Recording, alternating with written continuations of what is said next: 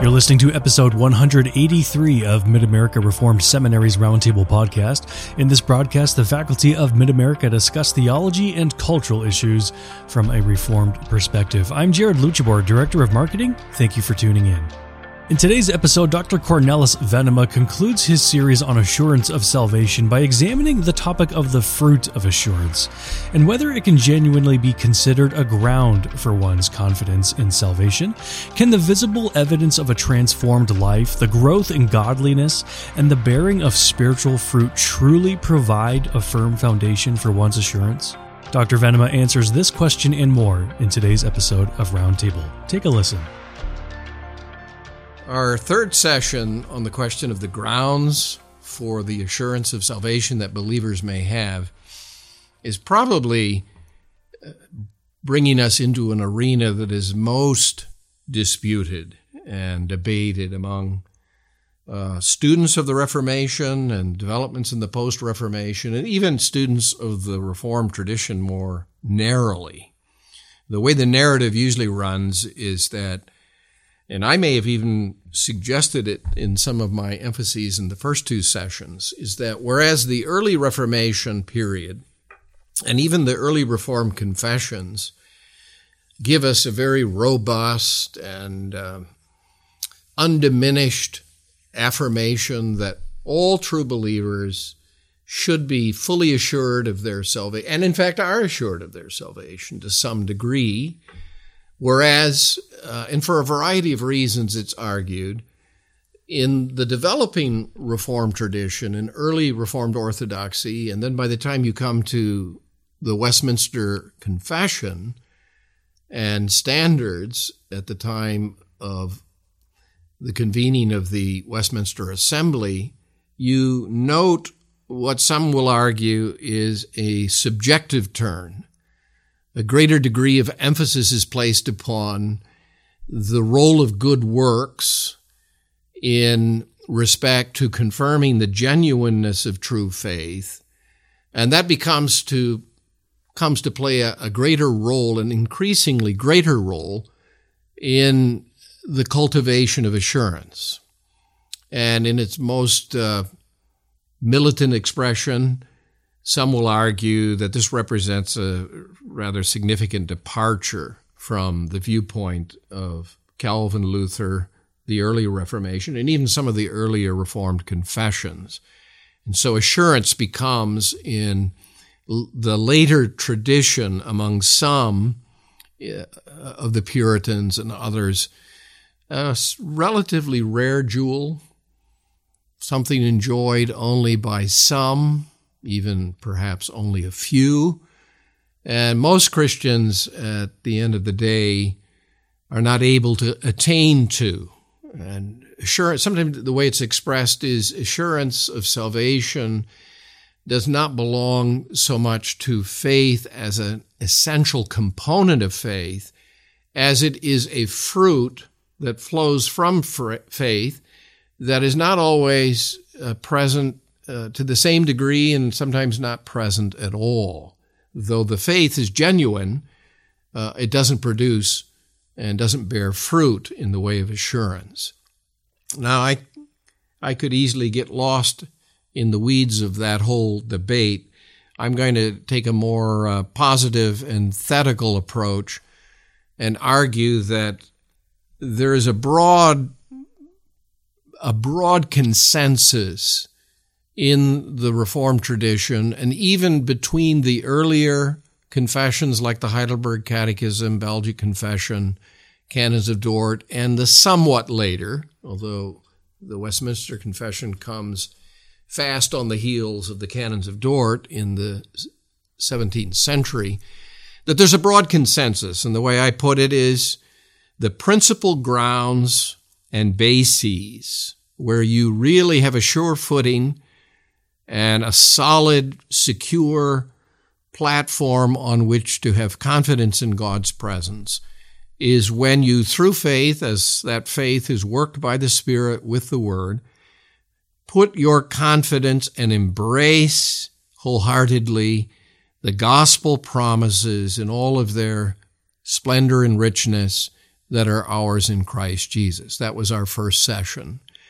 And in addition to that, and in association with that, and in some ways, the Spirit so working with the Word as to cause that to be registered in our consciousness, the testimony of the Holy Spirit, a reliable testimony as the Spirit who is a down payment or earnest of our full inheritance, and the one who bears witness with our spirit.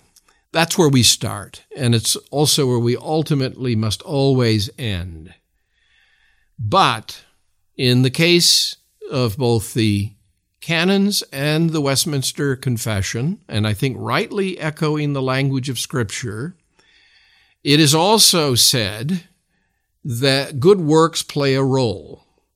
These are not good works that are any part of the basis for our salvation. These are not works that merit our salvation. These are the very works that God gives us to do by the working of the Spirit, who is the Spirit of sanctification.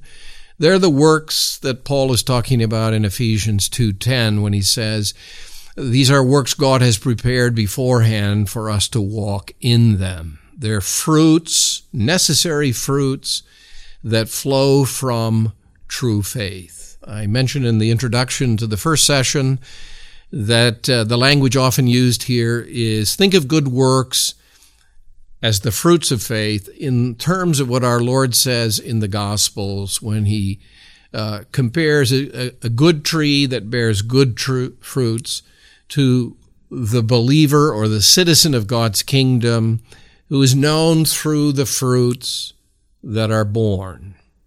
Now, in the epistles of 1 John or 1st, 2nd John, you'll find, and we don't have time in this particular session to read all of those passages, but they're largely found in the first epistle of John, where you read the words, you know, by this you know, by this you know.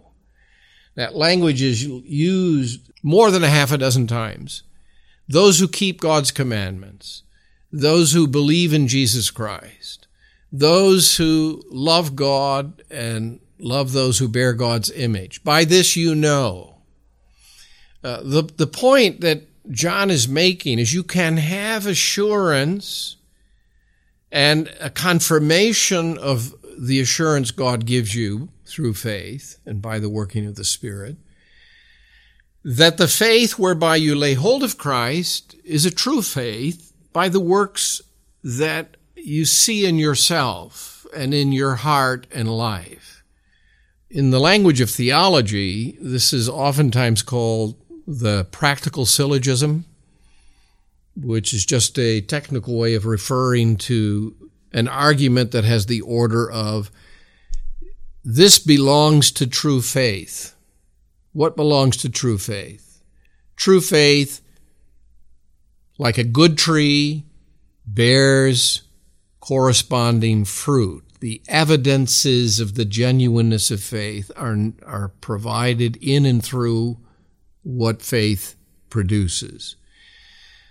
The second premise or minor premise is, as I observe and experience my own faith life and the narrative of God's work of grace in my life, I can see tokens and I can examine myself, which is a biblical call. Paul in 2 Corinthians says, examine yourselves to see whether you are in the faith. We are called to examine ourselves when we come to the Lord's table. And part of that examination is to come to have a realistic understanding of my own sin and need of Christ. I don't make myself, when Paul says, thereby become a worthy partaker. No one who partakes of the supper is worthy. It's a gracious invitation to the unworthy. But those who receive the invitation come knowing their need of Christ, and they're benefiting from the sacrament as a means to confirm, seal, signify, and seal that he is a faithful Savior and that his sacrifice is sufficient, greater far than all of my sin. He has fully satisfied for all my sins. So assuredly, as I take that bread and take that cup, I know that Christ answers to my need. He is able to save to the uttermost those who come to him in the way of faith. But back to the main point here, you may take appropriately inventory. Ask yourselves in a process of self-examination. Are there any tokens, evidences? The Heidelberg Catechism quite explicitly says, in connection with the role of good works in the Christian life, that they prove the genuineness of our faith. That's a legitimate enterprise. It's acknowledged in the confessions and affirmed. But I do want to make very clear that the order is not insignificant. They don't start here. Such an inventory, such a self-examination, such a looking at myself, and I use the language practical syllogism. I could make things more complicated and mention that in the tradition there were those who spoke of that syllogism as both a practical, do the works that I do, and good works are understood from Scripture to be works done from true faith. They're not done to obtain favor with God, to merit his favor. They're works that are motivated by a genuine desire to bring glory to God, to please him by doing what I know he's made known in his word. His holy law is pleasing to him, to live accordingly. And they're done according to that standard, not according to human standards, but according to the requirements of God's law, to God's glory, from true faith, and according to the standard of his holy law. Now, those good works express themselves in deeds, but they also express themselves in dispositions, affections that belong to true faith. Joy in Christ and in the gospel promise, sorrow for my sin, a desire to please him. It's what sometimes is referred to as the mystical syllogism. All of that is affirmed, is legitimate, but my main point is going to be within the framework of a prior and even subsequent recognition that there will be given me, on that basis, left to itself alone, no secure platform, no, as the hymn writer likes to put it in a variety of ways, solid rock, foundation, for my confidence in respect to God's favor. I'm sure that many of you may have heard the well-known quip of Charles Spurgeon that if you look within yourself overly long, I'm paraphrasing, you'll find that the dove of peace and confidence of God's favor begins to fly away, leave, depart.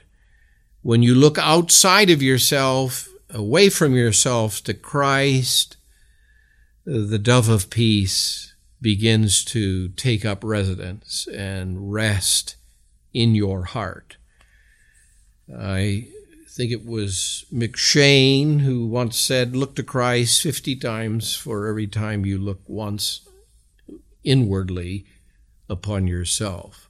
A preoccupation, an inordinate attention to and reflection upon your experience of God's grace and what it has produced in you, whether inwardly or outwardly, is not going to get you very far down the way in the pathway toward greater assurance. If I may quote from the Heidelberg Catechism, if the Catechism is correct when it says we only make as believers, and this is a generalization about all believers, there are no perfect believers, no saints perfected prior to Christ's coming in the sense of being fully glorified, we make only a small part of that perfect obedience that God requires of us, when, even as our Lord reminds us in his summary at the end of the Sermon on the Mount, you are to be perfect as your Father in heaven is perfect, and we will someday be perfected in holiness. But what we see in ourselves in this life being what it is, if you were to stand on that in God's presence, you would be on very shaky and uncertain ground. Now, none of that is to take away from the importance, because it also is true. And that's part of the call to self-examination in the Scriptures. We can deceive ourselves. We can be as hypocrites and unbelievers when we come to the table of the Lord. We could be self-deceived in the sense of thinking ourselves as members of Christ and our sins forgiven, when we're living at enmity with God, ultimately, and at enmity with others, where our life belies our testimony and our profession. And that no one, no matter how robust your affirmation of full assurance may be, and I try to be fairly encouraging, and I'm particularly with any believer who has doubts and struggles with the question of assurance, to point them away from themselves. But there is also the reverse. There is the person who is self-deceived. Now, we don't seek to discern the heart. God alone is able to search the heart and know perfectly what lies within. But a person who's living in open sin, casually, resolutely disregarding the holy law of God, who has no interest in making proper use of the means of grace, who's been confronted even by a fellow believer, admonished, called to repentance, possibly even placed under, in more serious cases, the process of discipline, formal and official, that could lead to excommunication. Such persons need to be warned. They need to be told that unless you repent and turn from your persistently sinful, habitually disobedient form of conduct, unless you return to the fellowship of Christ Church and make proper use of all the means of grace, which include the whole ministry of the church, most especially the preaching ministry and the sacraments, and a proper response and use of Christian discipline, you are to be warned that you're in serious peril. So I say all of this not to undermine what I've said previously about the proper cultivation and grounds for, and in their appropriate sequence, the cultivation of assurance. It all depends. Pastors or would-be pastors, I'm a seminary professor, I often remind my students that you have all kinds of different people in the pew in front of you, and in the context of your ministry of the Word. You have some people who can't obtain assurance. Their consciences are overly sensitive. You speak in one way to them with a little different accent than you might speak to the casual, indifferent, seemingly unwilling to heed the warnings and admonitions of the gospel. You may need to speak to such a person in quite a different accent and tone. But the general, by way of summary, point of these three sessions is that when it comes to grounding and cultivating and growing in assurance as a believer, it will only happen when, in proper order, sequence, you start with and look always primarily to what the word of the gospel declares to you concerning the saving work of Jesus Christ, and put your trust in Him and Him alone for the forgiveness of your sins and for the assurance of your being under God's favor for His sake. You bear in mind that the Spirit attends the Word not with a witness that goes beyond or away from or outside of what is made known to you in His Word, but which confirms to you and fortifies your readiness to accept what is given you to know, even in your own spirit. And yes, you may, and you must properly test and ensure that you're not self-deceived, or that you're not doing what Paul warns against, for example, in Romans, sinning that grace may abound, turning the gospel of the Lord Jesus Christ into an excuse for unbelief and disobedience.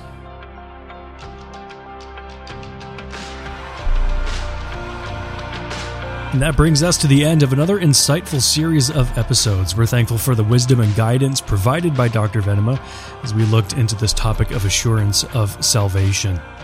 As we conclude this series, we look ahead to what lies before us. Join us next time as we embark on a two-part series on church history and pastoral care, led by Reverend Paul Hippema. For more podcast episodes, you can find us on our website at midamerica.edu/podcasts, and wherever you listen to your favorite shows, be sure to search for, subscribe, leave a review for Mid-America Reformed Seminaries Roundtable. I'm Jared Luchabor. Thank you for listening.